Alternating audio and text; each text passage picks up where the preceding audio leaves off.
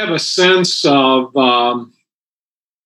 wanting to be present and to accompany someone who is so alone and isolated and needing some support to get through probably the most chaotic problem in their life. In fact, I feel very honored that I'm allowed to go in and be a part of such a sacred moment. Wow, that's the heart of a chaplain right there. Boy, that was powerful words there, Kurt. This show is brought to you by HospiceChaplaincy.com, promoting excellency in professional hospice chaplaincy. You can find the Hospice Chaplaincy podcast on iTunes, Spotify, or Google Play Music. For more information, you can visit HospiceChaplaincy.com. We are your hosts, Joe Newton. And I'm Saul Abema. All right, welcome to the Hospice Chaplaincy Show. Today we have special guests for you from Elmhurst Hospital in Elmhurst, Illinois. So welcome to the show. Thank you. We're glad to be here. Yeah, so could you guys introduce yourselves to our listeners? Okay, my name is Don Dahlheimer. I'm the manager of spiritual care at Elmhurst. I've been there for 30 years now. And my latest venture at Elmhurst is also doing integrative medicine. So I'm in charge of the mindfulness, guided imagery, and hypnosis in our integrative medicine. So kind of a 3-tier. I manage to the department. I work a small unit in oncology, and then do integrative medicine. Kurt? Yeah. So my name is Curtis Baxter. I'm the certified ACPE certified educator at Elmhurst Hospital. I also do chaplaincy, usually on an oncology unit, but this year I had a student, because of medical reasons and because of the COVID-19 pandemic, had to leave the residency program. So I'm now covering the critical care unit as well as doing CPE. And my name is Marie Conlin. I am one of the chaplain residents there at this point, and I cover the med pre-surge floor and also the family birthing center. But due to COVID-19, we've been asked to step back from the family birthing center for now. Welcome. Well, it's been quite a last few months for everybody. Can you, each of you, give the what it's done to you? I mean, as far as allowing you to do the work that you're called to do, and how that has been changed at all? So I suppose I can speak to that a little bit first. So it's affected some of our practices. Not having any family there at the hospital is really different. That we're a Plane Tree organization, which is a patient-centered organization that really focuses in on the needs of the patient, and a big part of that need is family. So we got patients that are there all by themselves and very lonely, making contact only with FaceTime sometimes or just by phone. Of course, wearing a mask all day and seeing patients makes patient care very different because they can't see our face. And particularly if you're going in to see a COVID-19 patient and you're donned with all of this PPE equipment, that makes it a little extra challenging. And when a patient dies, we do still allow family to come in, but there's a whole protocol that's based on. So it's all those things are really challenging, have made it a little more challenging, but also I think our role has become even more important, providing that support to family and patients who don't have access. So what is the special protocol that you put into place? I'm just curious when families come to see their unfortunately dead loved one? Right. So the time that they would come in is pretty much limited. But now we try to take every situation, every unique situation on its own, and make decisions based on the particular needs. But our basic guideline is that, one or two family members coming to the hospital, having a half hour with their loved one's body, donning all the PPE that they need, and then they go. So very short period of time there to limit their exposure, and also limit the staff's exposure to them. They get tested as they're coming in, their temperature. But of course, you don't know if there's symptoms going on that aren't showing themselves yet. So trying to be really respectful and caring for them, but at the same time, really promoting a lot of for both them and our staff. Kurt, as the CPE educator, how has this affected your CPE program this year? It's made a big impact on the program. Certainly, students are getting a much wider and more intense experience because of the COVID-19, and they're learning about these very difficult protocols that the hospital has put in place. They're also learning about following these policies and being really following guidelines and being flexible in the midst of these guidelines. So when patients, families come in, we accompany them from the emergency room area up to the floor or the room where their loved one is. We're with them during that period of time. We, instead of pursuing some of the release information that we would normally collect during that time, we get the bare minimum and call back in 24 hours and see where the family is at the time. So the students are learning, I think, a greater sense of patience, greater sense of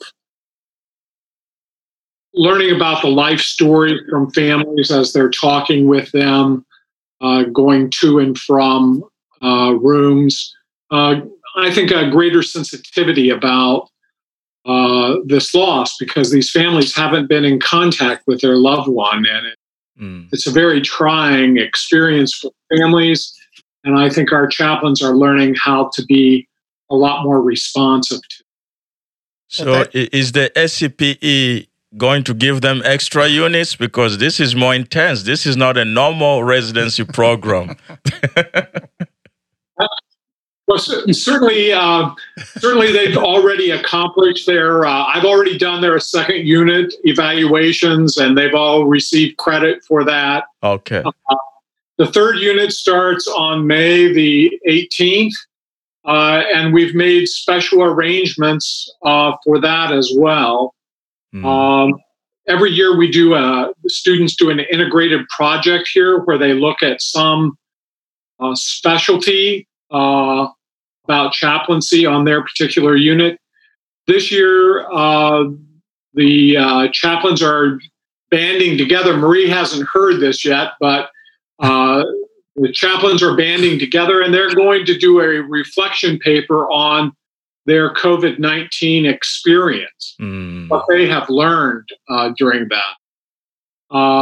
Another thing that's happening in the last unit of our program, we've had to find a different space where we can actually social distance. And we found that space within the hospital where we can put 6 feet in between students. Pretty hard to do CPE without seeing people's faces. Yes. Yep. So that's why the social distancing is so necessary. So we found that space, and so we'll be kind of shifting locations for CPE within the hospital. When I was in the midst of my CPE training, I just remember the opportunities to, of course, interact with families, interact with patients, and having to do all these verbatims and all the good stuff that we had to do. Is that, and I'll ask Marie too, I mean, is this happening with any kind of regularity, or is you just finding it very are you just a presence? That's what I wonder.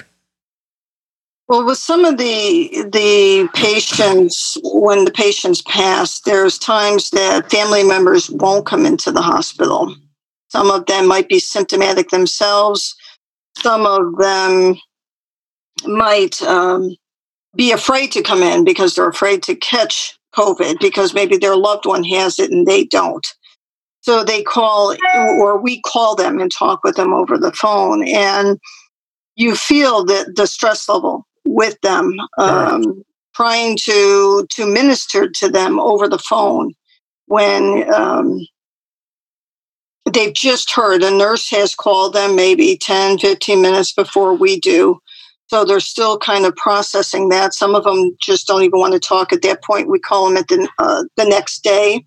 Sometimes we're able to minister to them for a little bit. Actually, one of the first calls that I took, or that I called for a patient's family, the father had passed away, and I was told to call the son. And when I got him on the phone, said, "I'm getting ready to take my mother." And I said, "You're taking your mother?" He says, "Yes, I'm bringing her into the hospital. He has the same symptoms that my dad did when we brought him in." And he had just passed. And he said, "The last thing my dad told me was to make sure you take care of your mother."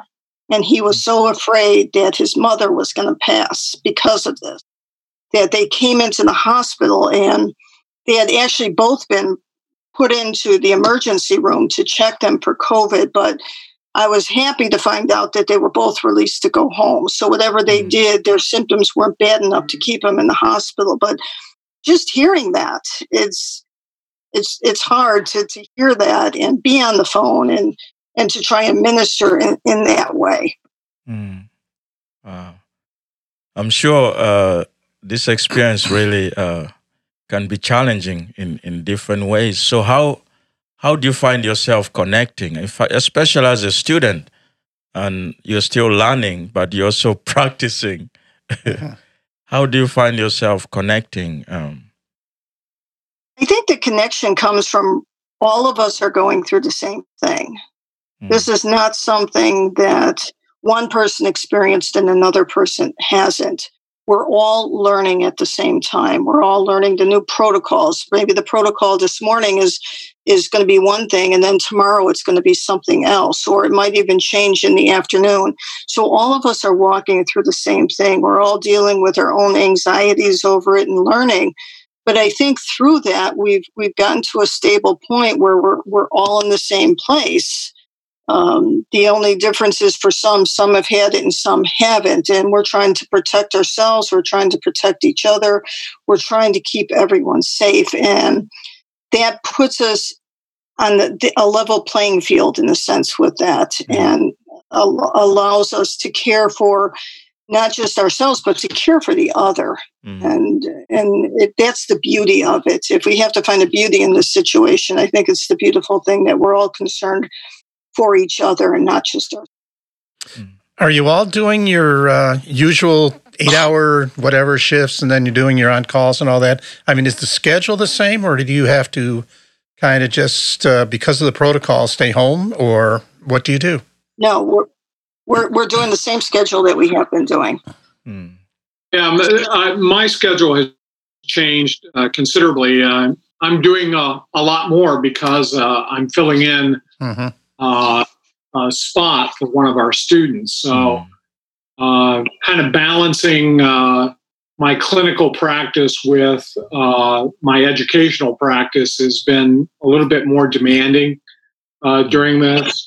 Also, I think staff taking care of staff members has become a new focus for our chaplains. There's quite a bit of stress.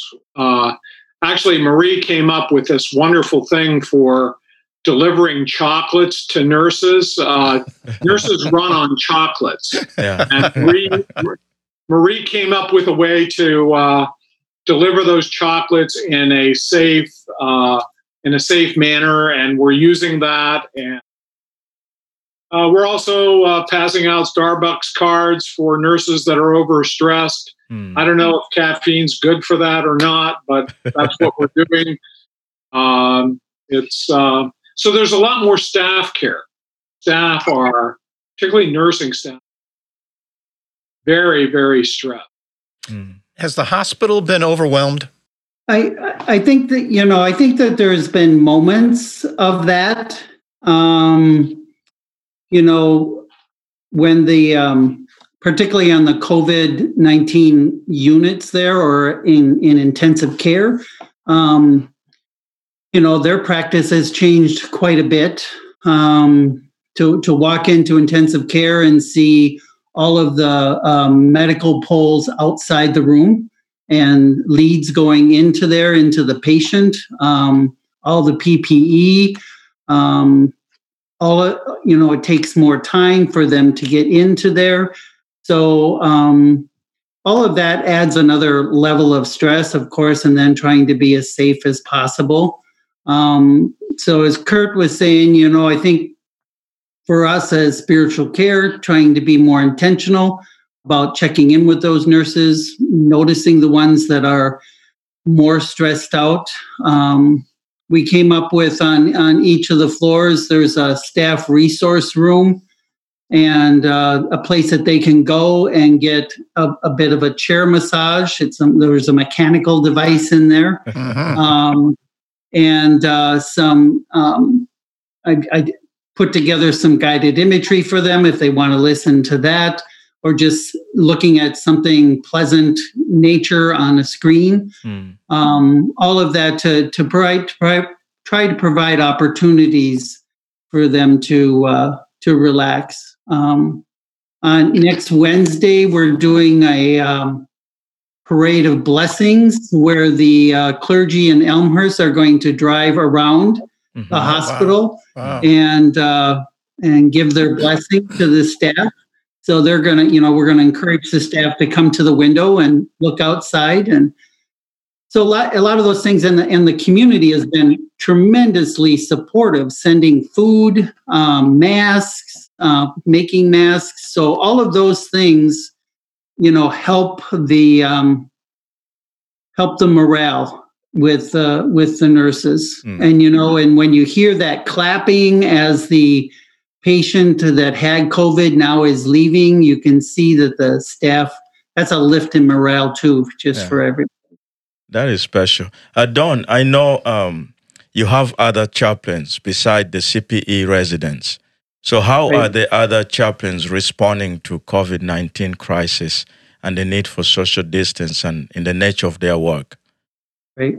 I think it's a different experience for the registry chaplains. I mean, we have each other every day. We're processing stuff. We're talking about, it's a very, as Marie said, very fluid situation. So things are changing all the time. And they're coming here on the weekend trying to kind of catch up. I mean, I try to keep them up to date with all the changes.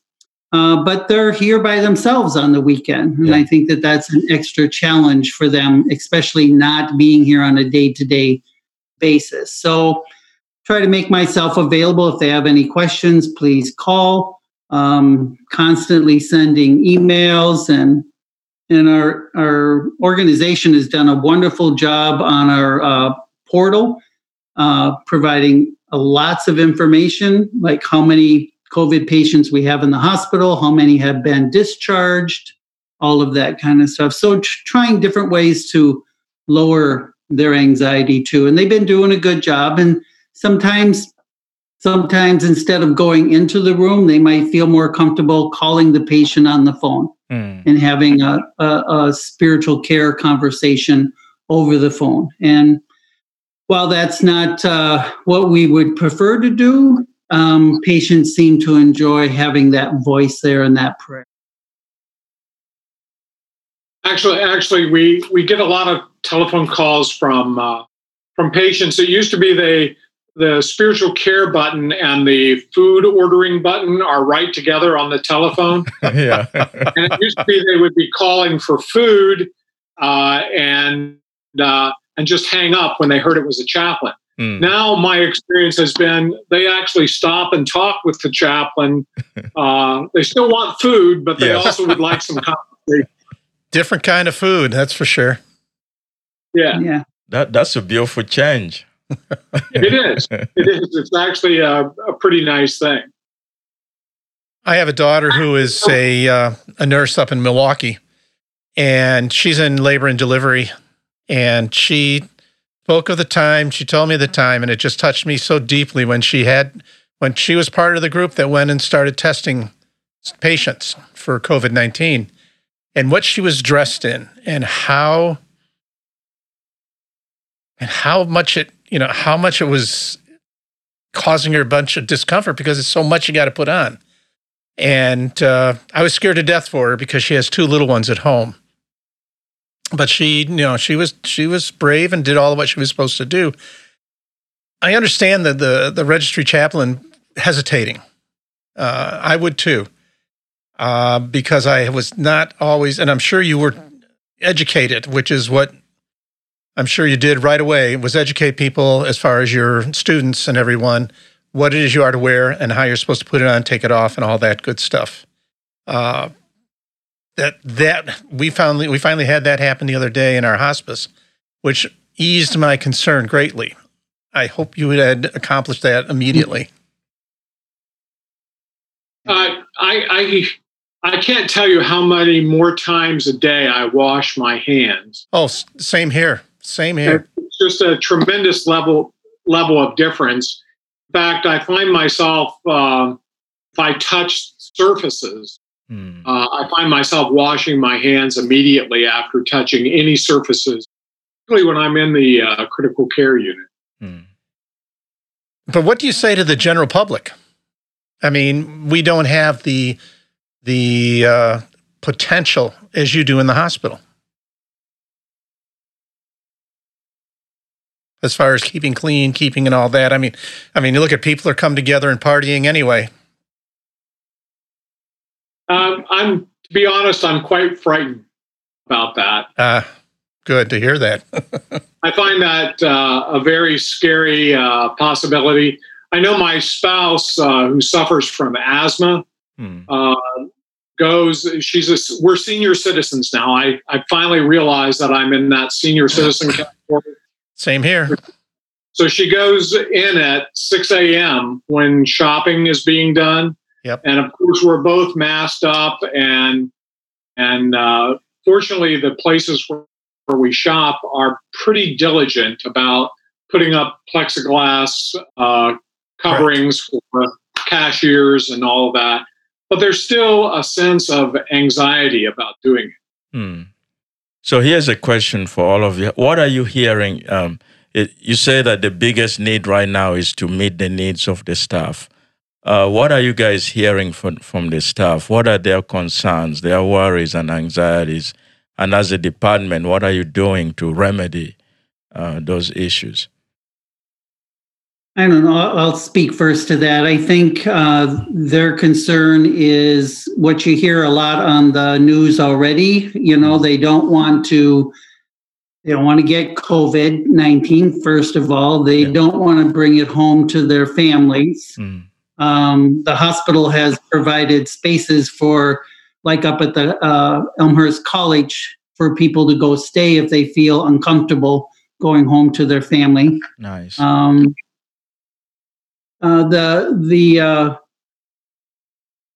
How sick people can get on this particular disease is people can change pretty rapidly, and that's pretty stressful for staff as well. So feeling that sense of helplessness sometime, you're doing everything you can do to make this person better, but it's not going in that, not going in that direction. And so, providing that that presence, that spiritual presence, showing them that somebody does care and wants to hear what they're going through. I think that's our first line of support. I'll let the other two talk about what they do on the front line. Actually, I think one of the things that is very helpful for the staff, it's not just death. I mean, there's a significant number of people who, in fact, get through COVID-19 and are healed and walk out of the hospital. Yes. And we celebrate those. We spend a lot of time celebrating every one of these patients that leave the hospital. And now I'm probably going to get this wrong, but is it daisies or daffodils? Daffodils. I always get that wrong. But we have these daffodils out in front of the hospital that mark all the patients that have had COVID-19 and left the hospital healthy. And I think we're up well over 400 people who have done that. Awesome. And awesome. That's fantastic. And I think that helps the staff to feel some sense of success in what they're doing. Good. And they also give an actual live daffodil plant to each of the patients that leave. So not only putting the flower outside in front, the plastic or wooden flower or whatever it is, the patient gets a live plant to take home with them. But I think also with staff too, what's helped them is to see us as a spiritual care team stand alongside with them, and to be willing to go into rooms with them, not to say, "Oh, we're going to stay out here and watch you go in." So when they call us and ask us to come visit with a patient and to go into the rooms, we go. And that's given us a respect with them. Not that we didn't have it before, but I even think more so because not many people want to go into these rooms if they don't have to. But by us being willing to go in and potentially put ourselves in these situations that could be dangerous, obviously we're protected, so hopefully there's no danger. They've respected that we're standing with them, not just in front of them, but with them. Yeah. Do you think that's changed? I mean, the vision of what the chaplain provides? You think that's changed then? Well, there's times when I've gone up to a floor and they'll say, "Well, can you go into this room?" And I'm like, "Yeah." And so they're not quite sure if we are. I mean, now they're getting more used to the fact that we're going into rooms that they've asked us to go into. But at the beginning, I think they thought there was more hesitancy that we wouldn't go. So I think that's even given us more respect. But there's also times that we come up to a room and we're like, "Okay, I'm supposed to go into room 1, 2, 3. And they're like, "Oh, no, don't go into that room. Or at least don't go into that room now. We have to stabilize," or whatever. So that's that protection once again that they've given to us as we've been willing to journey alongside them. Yeah. Well, that's awesome. I mean, sometimes you think that, it's just the chaplain. Well, we know better. It brings a whole sense of peace and comfort for folks. Yeah. So what was your first experience like? I know Joe would be scared. Let me not throw him under the bus. When you're putting on that to go visit a COVID-19 patient, if you've done it, how was that experience for you? What emotions were going through your mind? Well, I was pretty anxious the first time that I went into a COVID room. I have a spouse that has she suffers from asthma, so that was always in the back of my mind, and just being extra cautious about each of the steps as you're putting on PPE, following the correct order for that to happen, and then doing it in reverse order as well is very important. So I just felt more cautious about it. The ones that amaze me are the physicians. They just sort of, they're physicians and nurses are real heroes. I mean, they do that with such rapidity when necessary. It's pretty impressive. Yeah. So for you, what stopped you from not going in, knowing that, like you said, the issues with, your loved one? What stopped you from not going in to see the patient? Well, I have a sense of wanting to be present and to accompany someone who is so alone and isolated and needing some support to get through probably the most chaotic problem in their life. I feel very honored that I'm allowed to go in and be a part of such a sacred moment. Wow. That's the heart of a chaplain right there. Boy, that was powerful words there, Kurt. That was incredible. I mean, having been in a different situation, but also equally as vulnerable as these patients, these COVID patients are, knowing that someone is going to be there for you is just, at least it brought a great sense of peace for me that I know that my loved ones and me are being taken care of. And I know God's right there amongst us. And for Marie, how was that experience for you? The first time I was asked to go into a room, I had to wait for the lead nurse to bring me some glasses to put on. And as I was waiting there, I'm like, oh my gosh, do I really want to go into this room or not? And it was funny because I was waiting and I was seeing all the nurses go in and out of rooms. And it really made me think that why would I hesitate? Why wouldn't I go in? And plus, if we are expecting nurses to go in and doctors to go in, why are we any different? As Kurt said, this is part of, not just part of our job, but part of being there for the patient, being there for them to show them that we are all in this together, not to stand outside of the room, but to be in there with them, walking with them during this time when they're afraid. And also to give that the nurses, once again, the support they need, the doctors, the support they need, that we're standing there with them. We're with them. We're with the patients. So the sense of solidarity made you overcome the fear. Yeah. How about you, Dawn? No, this is the job that we took. Yeah. I agree with that, with what Marie said too. I had an experience the other day. Mary Kay is our coordinator, our administrative secretary and coordinator of Catholic ministry. And there was a woman who wanted to receive communion. So I told her that I would take care of that. I went upstairs, and the kinds of PPE, the protective gear that we wear has changed a little bit over time. We now have some reusable gowns that get used and then cleansed, and then we get them back. It's trying to stretch that PPE.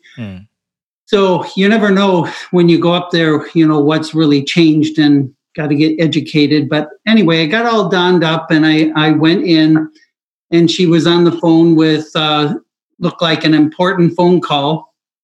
And so I was just standing in the room waiting for her, to get off the phone. And I must admit, as I was standing there, it was probably 15 minutes, 5 minutes, no, 5 minutes, but it felt like 15. It felt that long. I kind of moved my way over to the sink, so I was a little further away, and I'm just kind of waiting. And then finally she got off the phone, and I went to, we shared the Eucharist there. And then it turned out that her phone call was about her mother, and she takes care of her mother. And she's afraid of coming home and, is this COVID out of her system? She doesn't want to give it to her mother. So a lot of worries, patients besides themselves have a lot of worries about themselves. And so helping her to kind of talk through that a little bit, I think it was just as important as receiving the Eucharist. But, so experiencing both that anxiety about being in the room and just standing there, and then also realizing that interchange, how important that was with the patient, made it all worthwhile. The anxiety kind of dropped away at that point in time. Yeah. You guys are doing an amazing job there. Thank you. Thanks. I appreciate that. So earlier on, either I think it was Dawn or Kurt, you said the patients are struggling with a sense of isolation because their friends and families cannot just visit. Is there anything that your department is doing to help counter just a little bit? Yeah, several times in the critical care unit, I've been in the room and I've been able to hold a telephone up to the patient's ear. Mm-hmm. They might be vented, but I'm able to share with the family what I'm observing happening with the patient, like a tear falling from the patient's eye. Patient can't speak, but I'm trying to interpret for the family member what's right. happening in the room for them. I think also the patient hearing their loved one's voices is just a wonderful moment of connection. And so that's one of the things that I've been doing in my practice. It was interesting with me. I had we had a new patient come on to our program, and I get to have the ability to call these patients' families as they're struggling through this, and to hear all of their frustrations, their anxieties, all of their ups and downs, knowing that their loved one is in hospice and not sure where they are in the dying process. And I happened to talk to this one young lady. I call her young. She's probably my age. And talking about her family, talking about her mom, who was, I'm not sure if she was COVID or not, but very much actively dying. And I just had this wonderful connection with this woman and hung up after the phone call. Over the weekend, the patient died. And on Monday morning, I get a phone call, and I'm like, who's this? And they put it through, and it's that woman. And she goes, Joe, we had a very nice conversation. Thank you. Would you be willing to do my mother's funeral, graveside service? And I'm like, I don't know you. I haven't seen you. I haven't, been in contact except over the phone. And yet it reminds me again of how powerful even this type of ministry, calling over the phone, can be. It was just wonderful. It had a great funeral for what they could have. Yeah, we had one of our employees that passed away from COVID. He had a lot of other medical issues going on, but because of the funerals are so small and the visitation, it felt incomplete for our staff. So we're trying to plan a memorial service probably in a couple weeks for staff. We have quite a large room in our conference area, and trying to social distance everybody, but allow them to have that opportunity to come in and share some stories and say goodbye. We'll invite the family to come in as well so that they can hear those stories, because I think that's really important as well. What new therapeutic skill has this experience of COVID-19 taught each of you, if there's any? Well, I'm not a particularly patient person. Yes. But one of the things that I've been learning is to be a lot more patient in this process and a lot more patient with people as they're facing these very difficult situations. And I've been amazed about how that patience, waiting, to finalize release logs and working with families as they move towards taking care of their loved ones after their death. It's been such a a wonderful experience. I've had nothing but tremendous sense of gratitude and peace from families after the event, and us calling them and being with them. And that's kind of increased my patience. That's awesome. I thought of something. We always work collaboratively with the team, with the nurses and the PCTs and the doctors. But really needing to be more intentional about that, because we got guidelines, but every situation is so different. Really working with the nurse, particularly when someone has died, and what exactly is that going to look like? When you have 10 people show up at the hospital, how are you going to manage that? And what kind of, how are you going to organize that with the family that come in and want to see their loved one, but to do that safely? So that takes a lot of talking with the nurse and coming up with a plan. So these are our guidelines, but maybe we can tweak that a little bit here because this family really needs this. So that collaborative working together is gone up a couple. And I would have to agree with Don on that. It's that being willing to stretch ourselves in situations. How we did something today might not be the same way we do it tomorrow, or maybe even after lunch. And being willing to just be adaptable to that, to know that right now we're living in very precarious times. This isn't the norm, and we don't know what the norm is going to look like later, but entering into what we have before us now and being willing to not fight and say, okay, this is what we'll do today. It might change tomorrow, but today this is how we'll enter into this, and not fight. There's no need to fight. It's to protect everybody, and to just be willing to trust the people that are in charge, that they have everyone's best interest at heart. And the leadership that, from what I've seen of over the both hospitals, Edward Hospital and Elmhurst Hospital, I think have been phenomenal in the way they've handled everything, considering everything's new, everything's changing, and I think they've done well. They've kept us informed, and that's what helps us to go out and do our jobs. How do you see the CPE program changing because of this pandemic? Well, certainly we're already planning in the fall for to have social distancing in the classroom setting. I also see us probably having to have some Zoom education take place, and that ACPE nationally is providing us with some of that